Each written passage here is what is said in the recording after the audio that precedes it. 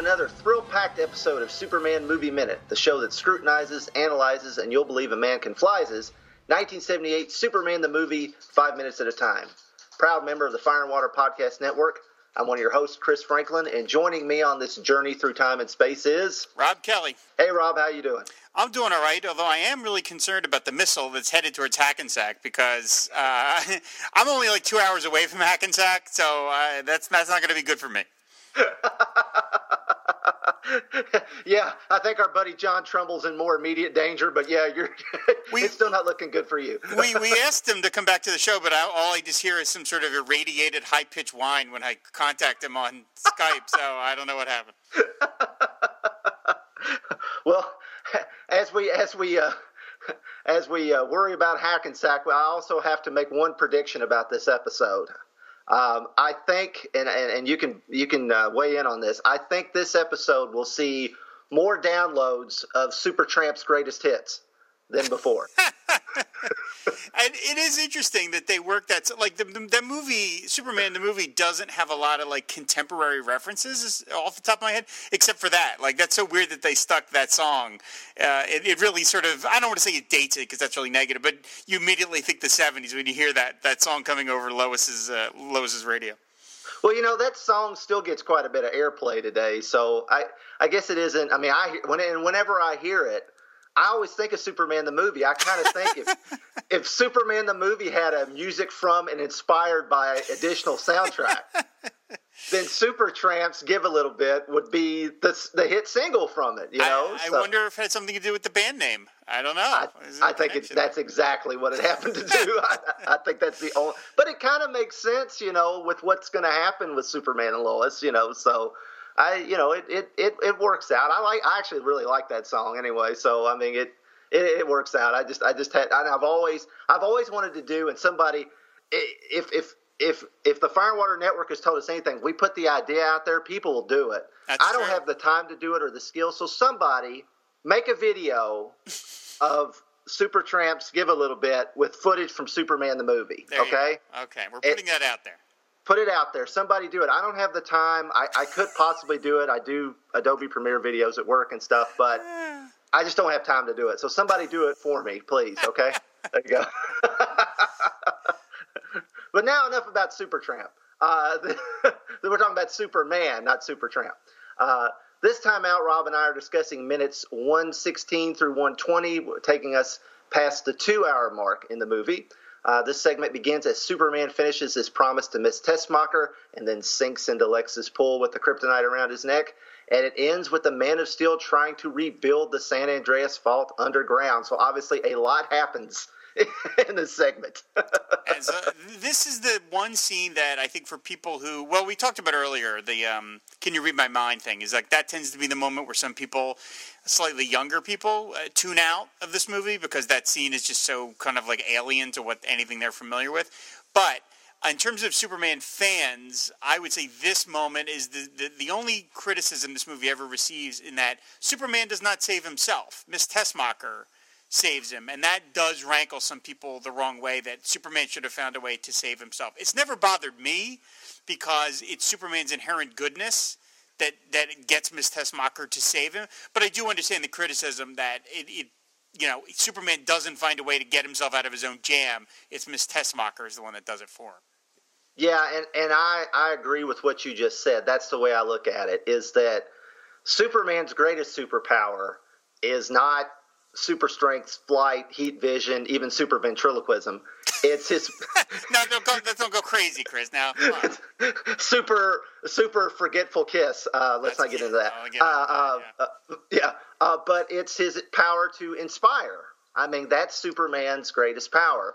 And, I mean, obviously, his inherent goodness, as you said, has inspired Miss Tessmacher. Also, her love for her mother, obviously, right, there is that, has inspired Miss Tessmacher to literally take the leap into the pool to help Superman. I mean, Miss Tessmacher, takes her shoes off, which when I was a kid, I always thought that was so silly when you'd see somebody in danger in a movie and somebody would take the time to take their shoes off before they jumped into a pool, the ocean, a river. But, now I understand, well, they don't want to sink, so yeah, I think exactly. But as a kid, I didn't get that because I never jumped in a pool with my shoes on as a kid. So maybe they're just really expensive heels that Miss Tessmacher has on. She doesn't want to ruin them. Well, she does dress very nice, and she looks very fetching in her white outfit. Very nice outfit. Yes.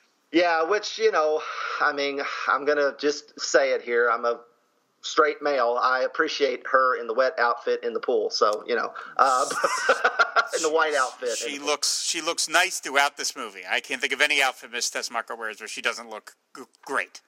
Right, and her wearing the white is kind of she's when we first met her, she was in that black outfit with the cigarette holder. Mm-hmm. Now she's in this white virginal outfit, and she's switched sides to help Superman. So that's a little symbolism there for you. So she jumps in. She pulls Superman over the side of the pool, but she hesitates before she takes off the kryptonite chain, and she kisses him. Sorry, Superman, I know you're in terrible agony, but just hold up for 10 more seconds while I can sneak in a kiss. Like, oh, okay. All right, I guess so. And did you notice, have you ever caught when Valerie Perrine takes off the chain, she about rips Chris Reeves' ear off when she's doing it? I mean, she catches his ear in the chain and she's pulling it off. I didn't notice that, and now that you've said it, yeah, she does. She has to kind of like really wrestle it over his head a little. Thank God that prop is not. I'm sure it's plastic and it's coated to look like metal, so it probably didn't hurt. But boy, if that was a metal chain and that hit you in the ear, you'd be like, "Ow, that hurt!" Jeez, Miss Tessmacher. Yeah, it's Reeves' commitment to the role that he doesn't like. When that's good actor, that guy. She's a good shot too because she throws it over her head, which is pretty hard to do. She's tiny, and then it goes right down the sewer, which is like this is just my nerd thing in me. But like when I see the kryptonite go down the sewer, I think of that crystal from the Challenge of the Super Friends episode that kills all the Super Friends, and then they chuck it down the sewer. That's always what I think about. I don't know why. I was going to ask you if you thought of Apache. There we go. Picked it up. Perfect. It's immediately when I hear that Super Friends music when it plays. We won't need this anymore. And Luthor throws it away. Exactly. And then Apache Chief has his, sewer cleanup service. That's right, yes. On the side, and he gets a bazooka and shoots it into space. So I guess that's what happened to this kryptonite, Oh, that episode's so good. # Deadly Noxium, so... Super Friends Rest in Peace is that episode, I believe. Oh, man. Oh, it's so good, that episode. I love that. Shattered my young mind, as evidenced in our discussion on Saturday Morning Fever, episode 1. So. Yeah. Good plug. Yeah. And, of course, he asks her, why did you kiss me first? And she utters that she said, well, I didn't think you'd let me later. And then she asked him her famous question, why can't I get it on with the good guys? Well, you've just apparently drawn to megalomaniacal, subterranean dwelling type. I don't know. It's because you enjoy watching guys like Otis get beat up. That's why, Miss Tessmacher. You gotta do some inward work and figure that one out. Maybe you can get with a good guy like Superman. Have you not? Am I crazy, or are the boots that Superman is wearing in the scene not the right boots? Because like they're not pointed at the middle. These look like his other boots because they're in a V. They're in not a reverse V shape. Actually, his normal boots are in a reverse V shape. But here they're in a V shape, and I think those are like the old boots. Those are the ones he's wearing on the cover to the Treasury edition that we covered. But they're not the regular standard Superman boots. So I wonder if this is one of those things where we know this movie was filmed way out of order. Right. But I have to think this is maybe early on, and they didn't have the boots totally ironed out or whatever. But yeah, when his leg is popping up out of the water, I'm like, those aren't the right. That's not the Superman boot. That's a little weird.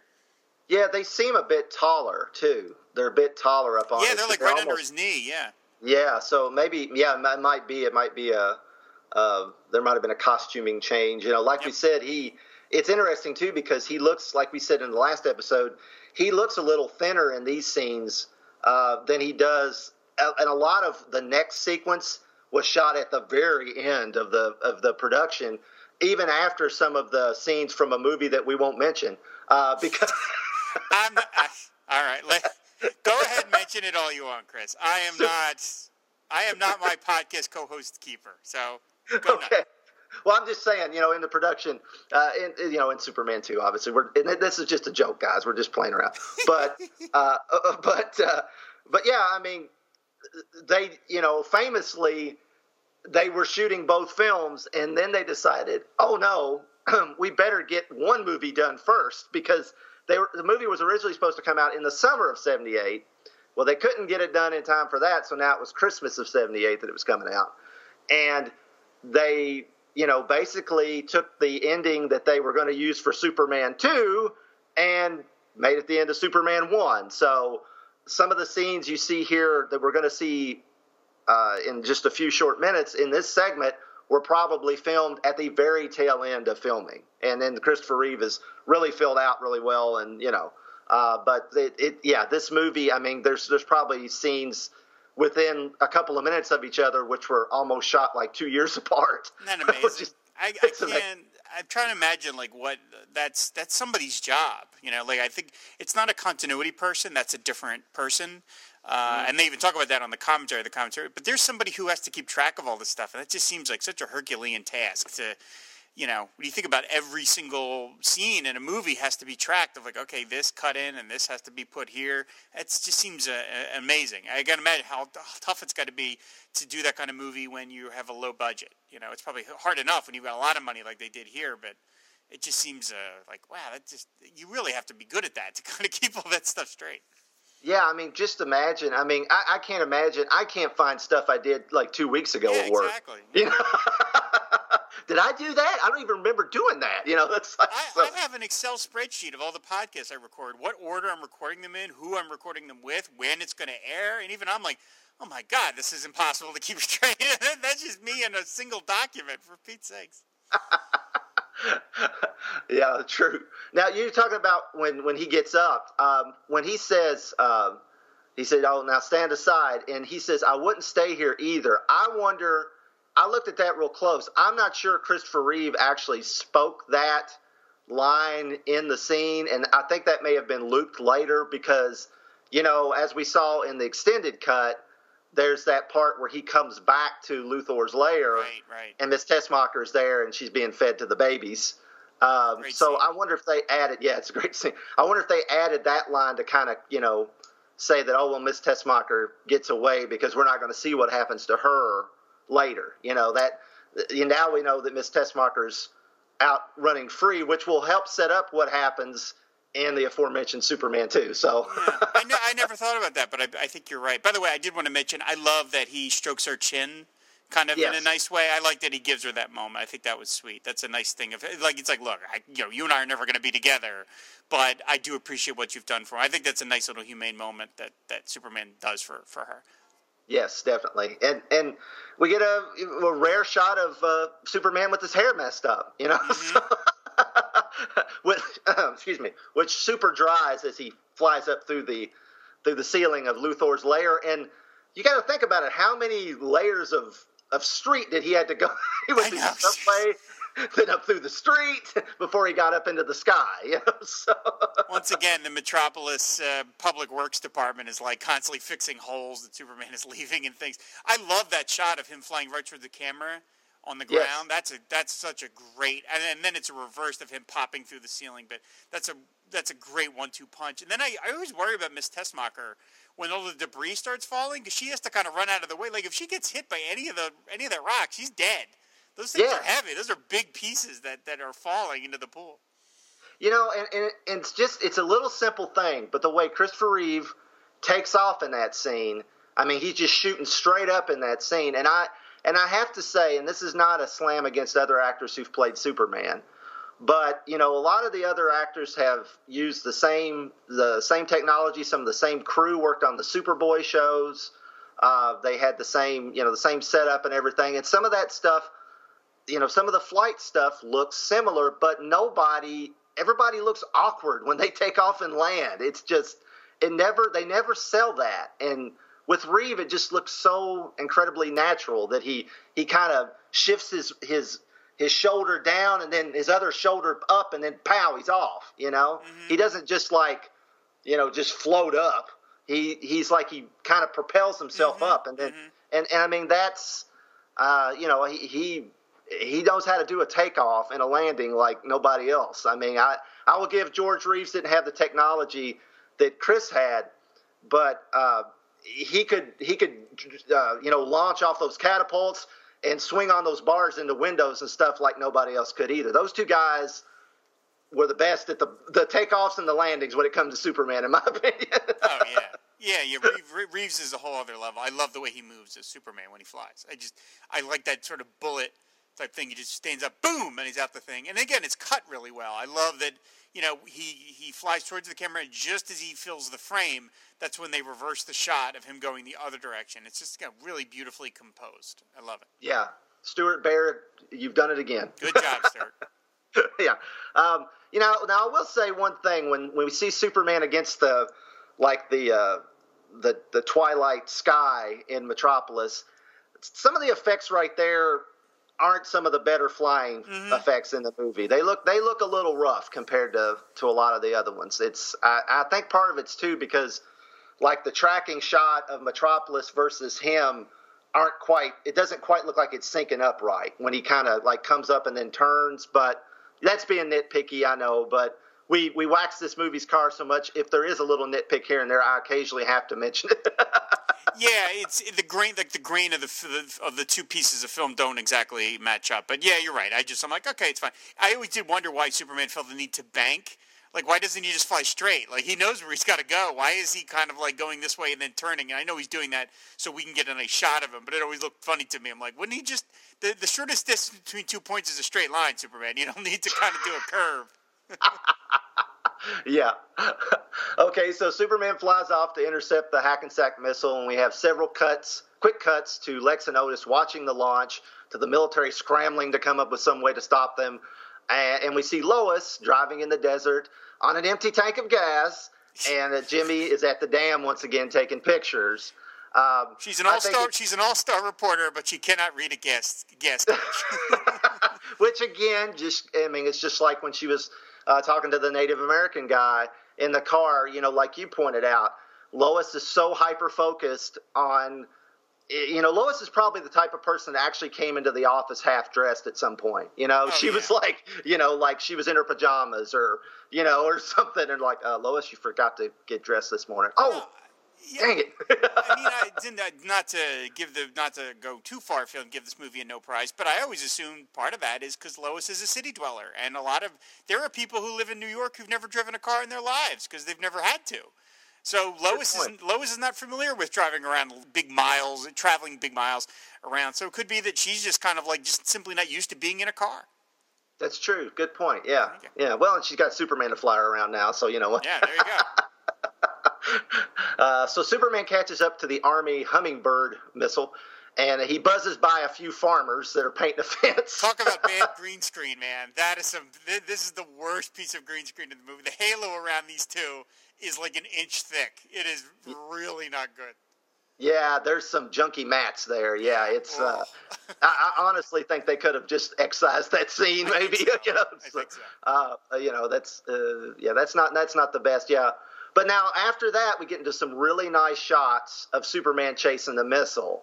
It's almost like a 3D motion ride because Superman's flying over the peaks and valleys. The missile goes down, he goes down, they go back up together.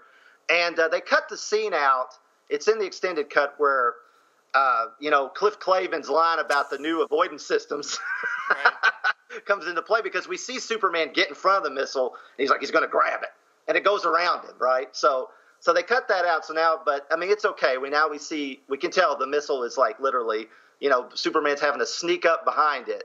And there's this really great shot of a close-up of Reeve, and he's coming toward the camera, but kind of at an angle, and he's got this super determined look on his face, and then he flies up slightly and out of the shot, and he pours on the speed, and that was used in that 2001 trailer for the re-release that never happened on the big screen. Oh, wow, okay. That Michael Bailey spoke to us about, and honestly, when I first saw that trailer, for whatever reason, the way they put it in the trailer, it made me think, is that a new shot? Ooh, and then I went back and watched it. I'm like, oh, no, it's not, Chris, you idiot. That's in the movie. But it just looks so good right there. And that's just a really great shot because he looks like you sucker, I'm going to catch you. Yeah, it looks great. We try to go not and pick on the other movie Supermans because that's just, we want to be positive, find your joy and all. But I will say, I feel like if they did this scene in a modern Superman movie, Superman would just punch through the mountains because that looks cool and badass. Like here, Superman swerves around them. He doesn't want to punch holes in some of the world's greatest landmarks. But I think if current Warner Brothers had their way, Superman would just go because it would look cool him destroying stuff. Yeah, you're exactly right. Yeah, I mean, the poor IHOP in Smallville. Exactly, so, yeah. Right. Yeah, it's a lot of this Superman does care about his collateral damage that he's leaving. So. Even evil Superman eventually takes his fight into a junkyard, people, okay? I'm just saying. And now I'm going into Superman 3. My God, somebody stop me. What do you think about the fact that it is kind of difficult for Superman to catch up to and grab the missile? I mean, are you okay with that? I mean, as far as Superman should be able to handle that, or what do you think? No, I'm fine with it. I mean, they have to scale back his powers a little. I mean, Superman by 1978 in the comics was pretty much a god. He could just do, I can just go back in time, and nowadays. Yeah. So, they have to scale him back a little. So it doesn't bother me. Maybe some of the other stuff he does later, you're like, well, this is a little inconsistent. He should be, if he can go around the Earth, no spoiler alert, he should be able to catch up to a missile. But I figure a lot of his powers are tied to his effort. You know what I mean? I mean, the average person, you and I, can run a certain distance. But if it was an emergency, you could. I mean, if you saw, I don't know, somebody about to get hit by a car, you'd probably run faster than you would if you were just jogging because you have got that adrenaline. So I figure Superman works somewhat the same way. Yeah, a few years back, I actually saw a little toddler coming down a street heading toward traffic while I was at the park in town. And I took off running like a shot, and according to some lady that was there, said, "Honey, if somebody ever tells you you can't run, you can run." See, there you go. That's awesome. Cool. So there you go. But I don't have any problem with it either because I think Reeve really sells that he's really trying to catch up to this thing. They've sold that it's got the avoidance system, and when he gets a hold of that thing, and all the propulsion's coming out at him, and it's blowing him back. I mean, it really makes it really does sell that, man, Superman's really giving it his all here, and you can say some of the things he does later, why is this so difficult for him? But hey, even Superman's got to give it. He struggles a little bit with things here and there, so I didn't have any problem with it at all myself. But no. I have to say that because me and Cindy are giving Superman grief over on JLU Cast when. Every time he gets hit with the laser beam, he's falling over or something. But sample Superman dialogue from JLI. It's all George Newbern got to do for a whole year. Exactly, poor George. But they make up for it later, folks. They do. We swear. So I had to plug JLU Cast there too. So of course. Nice. Well done. You're on point this morning. Yeah. So now we see that Superman gets a hold of the missile. He's pushing it up into orbit. Lex sees the missile is going up, and he knows what's happened. Yep. And we get one more great, Miss Tessmacher! So he did such a good job at that. But Hackman really makes that scream painful to listen to. I mean, he even makes Superman jump, as we showed in the previous episode. He really gets that scream out. Yeah, and the look on his face, it's almost like the whole screen scrunching up with Gene Hackman's face. It's fantastic. Yeah. Of course, the Navy missile is getting ever nearer to the San Andreas Fault. Lois pulls into a gas station, which is like J.S. Moss, in case anybody wants that for trivia. And she's listening to Supertramps, give a little bit, as we said. So then in space, Superman pushes the missile away, where it does not release the Phantom Zoners, despite the original intent of the screenwriters, while the Navy missile makes impact. And we see it as Superman, in horror, looks at below. And now, I don't know if you noticed, but up to this point, John Williams had crafted some great rapid-paced chase music called Chasing Missiles, I believe, on the soundtrack. I never checked the soundtrack before we do this, and some people might be screaming at me, but I think that's the name of it. I love that bit on the soundtrack. But now, after the missile hit, it's completely silent. There's no music. The Navy reacts. The one admiral says, "My God," and Jimmy knows something is wrong. He hears it. Superman heads back to Earth. He goes into the San Andreas Fault, which is crumbling in on itself. Man, I love that sequence. Yeah, that's great. And that's one thing that you can say about John Williams, as great as his music is, and no one can sell a scene with music like he does, but he also knows when to get the hell out. Mm-hmm. And that's what he did. He just did that here. By the way, just as something I didn't realize until a couple weeks ago, Darlene Tracy and I did an episode of FW Presents about the Olympics, and mm-hmm. I was like, well, I got to open the show with the Olympic music, the Olympic fanfare. That's John Williams. I didn't know that. I'm like, good Lord, is this guy like, what can't this guy do? He's had like every major theme that I'm familiar with in the last 50 years are like, it's all John Williams. Like, this guy's amazing. But you're right. Yeah, he knows when to scale it back. The guy is he's just everything. He's just everything.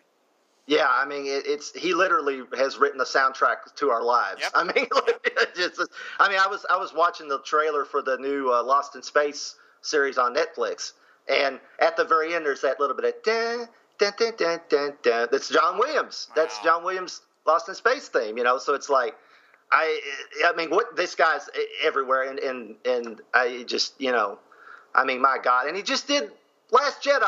Yep. It's like, wow, wow, just incredible. National treasure, John Williams. Yes, definitely. Now the earthquake begins. With Lois pulling away from the gas station as it explodes behind her, and she plays chicken with a bunch of falling phone poles, which has got to be just horrifying. We're now back into disaster movie territory here. So, speaking of Lost in Space, here's some Irwin Allen. Yep. So, what did you think about Superman flying through the lava and the rocks as a kid? Because it kind of blew my mind that he could fly when he wasn't in the sky when I was a little kid. I mean, did that jump out at you? Or? That's funny. I never even thought of that. No, it never occurred to me. I love this whole sequence. I think it looks flawless. I think I love how everything is shot in those red and orange tones. I mean, when you think about that, they had to do all this practically, that they literally had to drag Christopher Reeve through all this stuff and navigate through and then I guess run it through a filter and make it look like he's underground. I could watch this stuff all day. And they recreated a little bit for Superman Returns, which I thought was maybe even a nod necessarily, but I think it's great. I could watch this stuff all day. There's a phrase that Roger Ebert used. For some reason, I never forgot this, where he was talking about Empire Strikes Back, where he talks about Hoth, and he says, that this is fake, but it's a completely realized world, and the seams don't show. And that was the ultimate compliment he could give it, that you know intellectually this is not a foreign planet that they're on, but you can't tell because the special effects crew and the filmmaking crew was so good. And that's what I think about when I see these underground scenes where I'm like, this really looks like Superman is underground and everything is like 1 billion degrees. To me, it goes by really fast. We only see a couple of brief moments, but to me, it's flawless. It looks perfect. And I'm like, they made that with 1978 technology. It's unbelievable. Yeah, I mean, it is. It completely sells it. The weight of it. I mean, these are probably all styrofoam boulders. Yep. But it doesn't matter. I mean, I think, that's a case where the sound editing's great because you can hear the rocks scraping against each other. And as Superman goes through it, I mean, it's like you said, it's just flawlessly created. You totally sell it, and it just looks really cool. And and oddly enough, it kind of calls back to how red Krypton looked as the red sun, was causing it to break apart. So now we're kind of back. Krypton died in that red disaster. Now here's Superman in this, underneath the ground, and it's kind of a nice callback to the beginning of the movie too. So I never thought of it, but you're right. Yeah. Yeah, we see some goat farmers fleeing out from under a train trestle. Now, honestly, based on the other stuff from the extended cut that was cut out of of this sequence, like the Girl Scouts and the Hollywood sign, and that weird sequence where the buildings are like spitting people out and all that stuff. It's kind of odd that we still get this with the people and the goats running away from under the train trestle, but that was, I guess, to sell that the Amtrak train, was on the tracks while this earthquake's going on, and now the passengers are watching the mountains around them crumble. So I guess it all works together, but it just now that we've seen some of the other stuff they cut out, it just kind of was like, I mean, it doesn't look bad. It's fine. But based on some of the other things we saw cut out, it's kind of amazing that, this got cut, not, some of the other stuff. Although the Girl Scout thing was kind of weird. But yeah. The scene on the bridge where the bridge is swaying. I have to say, I am one of the most scared moments in my life where I was like literally worried for my physical safety was when many years ago I used to drive a Suzuki Samurai, and I'm not sure you're familiar with that kind of car, Chris, but it's basically like a toy Jeep where it's a Jeep because it's got the same structure, but it's made of just much less weightier materials, and it's like a car that if you were really strong, you could probably just pick up and move all by yourself. And I was driving down to Delaware once, and it was in a really bad snowstorm, and the wind was blowing, and I was on a bridge. I was on the Delaware Memorial Bridge, and the bridge started to sway just a little bit in the wind, and I could feel my car when it got hit by a particularly bad gust just kind of like jerk a little to the side, and I was absolutely terrified because I was like, this car is so light. Could it really have been picked up by a strong wind? No, but it felt like it. And that drive over the bridge was one of the most terrified I've ever been in my life. And then when I watch the scene in the movie, that's what I think about. Because to me, being on a bridge as it is swaying has got to be one of the scariest things you ever. Because there's nothing protecting you if this bridge breaks. You're gonna fall into the water. That's it, man. So this, even though we're seeing all this other scary stuff. The bridge, the school bus scene on the bridge to me is always like it's got a little bit of a gut punch to it. Yeah, I mean, all of that I can't imagine. Yeah, because I had a Geo Tracker, which is pretty much the same thing, and it's okay. Yeah, the wind was merciless on that thing, so I can't imagine being across a bridge on like that. But yeah, we do see the bridge. We see the Golden Gate Bridge, and we see there's a bus on there. The bus as it sways, the bus is kind of ping ponging around, and of course the bus will come into play a little bit later on in the movie outside of these 5 minutes. But we leave this scene with the Amtrak passengers looking up, the mountains crumbling around them, as I said, and then we cut back to Superman underground very briefly as he's trying to rebuild the fault. And like I said, man, a lot happened in these 5 minutes. Mm-hmm. Now we are knee deep in the climax. We are now in the climax of this movie. We're in the big finish here, and it's very, very exciting. I mean, this is the whole movie's great, but when you get in these scenes, it's just rapid pace, and there's so much happen. There's so much Superman. There's so many great effects, and it's just amazing, especially considering that some of this was done quite last minute that they pulled this off like they did. It's fantastic. Yeah, it's great. Yeah, the movie delivers what probably most people were coming for, which is these big action sequences. I mean, I love it. You love it. I love all the other stuff too. But this is, the movie's finally really letting it rip with the action. I mean, it's showing you something no comic book movie. Well, there were hardly ever any comic book movies anyway. But nevertheless, it's showing you something you've basically never seen before: is superhero action done like you would see in a comic book. Nowadays, we're used to it. We're like, oh yeah, big deal. Guardians of the Galaxy, that's fine. But back then, it was still a big deal. So, and it's done flawlessly. Right. I mean, before, and then this is not throwing off on any of the previous, shows or anything, which we all, love to one degree or another. But, George Reeves' biggest threat was, gangsters usually of the week, or, occasionally there was the asteroid coming to Earth, but it couldn't be fully realized this way. And now it can, and through a lot of hard work and effort and a lot of practical effects, as you said, all practical effects. And that's even really that's even really more amazing now. And I mean, I'm not slogging off on CGI movies as long as they're done well. I don't, I have no problem with it. I'm not one of those people that's like, oh, we should all go back to just practical effects alone and all that stuff. No, because I mean, it's opened up even more doors to us. But the fact that they pulled all this off with the technology that they had then, it's like, man, there's some really super talented, crafty people, working in industry. It's great. It's great. So, we got anything else to say about these 5 minutes? No, I think I'm good. Like I said, I will be sorry that's the last we see of Miss Tessmacher, that we don't get the scene of him rescuing her. I think that's the one deleted scene in the 3-hour cut, which we talked about in the mailbag episode, that I wish they had left in the movie, because I would like to have seen Miss Tessmacher, basically get rescued by Superman, because she deserves a little bit of a better fate than Lex and Otis. But it's okay. It's in my mind that's what happened. It's headcanon. We just don't see it.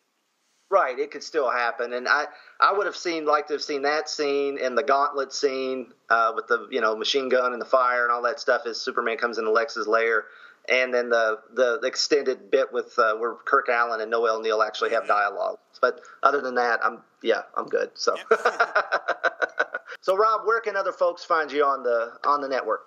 Well, I'm all over the place. I co-host a bunch of shows, one with Chad, a couple with Chad, Fire and Water Podcast and Digest Cast. I also do Treachery Cast and Pod Dylan. And I will, by the time you hear this, Mashcast will be up and running, which is when we already done our first episode. And, of course, I do the Power Records Podcast with you, Chris. That sounds great. Really super excited for Mashcast. I know we've talked about the Superman connection last time with Ned Beatty, and I think some other people have brought up a couple other Superman the movie connections for MASH in our feedback. Yes, so, yeah, of course. I mean, Jackie Cooper, of course, who plays Perry White, directed a bunch of episodes of MASH. So, yeah, I should have made that connection, too. When you asked me, I just thought actors. That was my first go-to, was like, well, was there actors? And, of course, there's Ned Beatty. But, yes, Jackie Cooper's an even stronger connection because, yeah, he directed it. He was a director. He was, much as an actor, he was a director. He directed a bunch of episodes. And, of course, Alan Alda as Hawkeye dresses as Superman in a Season 11 episode. Oh, cool. I don't think I've ever seen that. Yeah, the Halloween episode. He's got a red cape and a papier-mâché S, which is, when we get to that episode in 2036, we'll notice that S is incredibly well done. For being a handmade S, it is really accurate. All right, cool. I was going to say, I brought up the Superboy TV show earlier. Jackie Cooper directed a few episodes of that, too, so he was quite prolific with the TV. Yeah, cool. So, well, as we discussed earlier, you can find me on JLUcast with my wife Cindy. I do Power Records with Rob. I do Batman Nightcast with Ryan, and occasionally I do a Wonderful Toys on FW Presents. And Cindy and I also do Supermates, of course. So that's where you can find Rob and I on the network. We'd love for you to leave a comment on Superman the movie, and then you can tell us, if anybody else was connected with Superman and MASH in the comments section. And you can leave us a review in iTunes if you're so inclined. You can leave those comments on fireandwaterpodcast.com. That's our comment section. Thanks as always to Pete the Retailer and Alex Robinson for welcoming us into the Movie by Minute family and allowing us to use their format. Be sure to check out all the great movie shows at moviesbyminute.com. So join our never-ending battle here next week on Superman Movie Minute.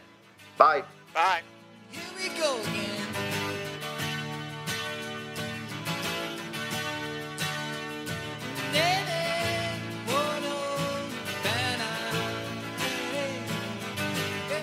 Give a little bit of your love to me. I'll give a little bit of my love to you.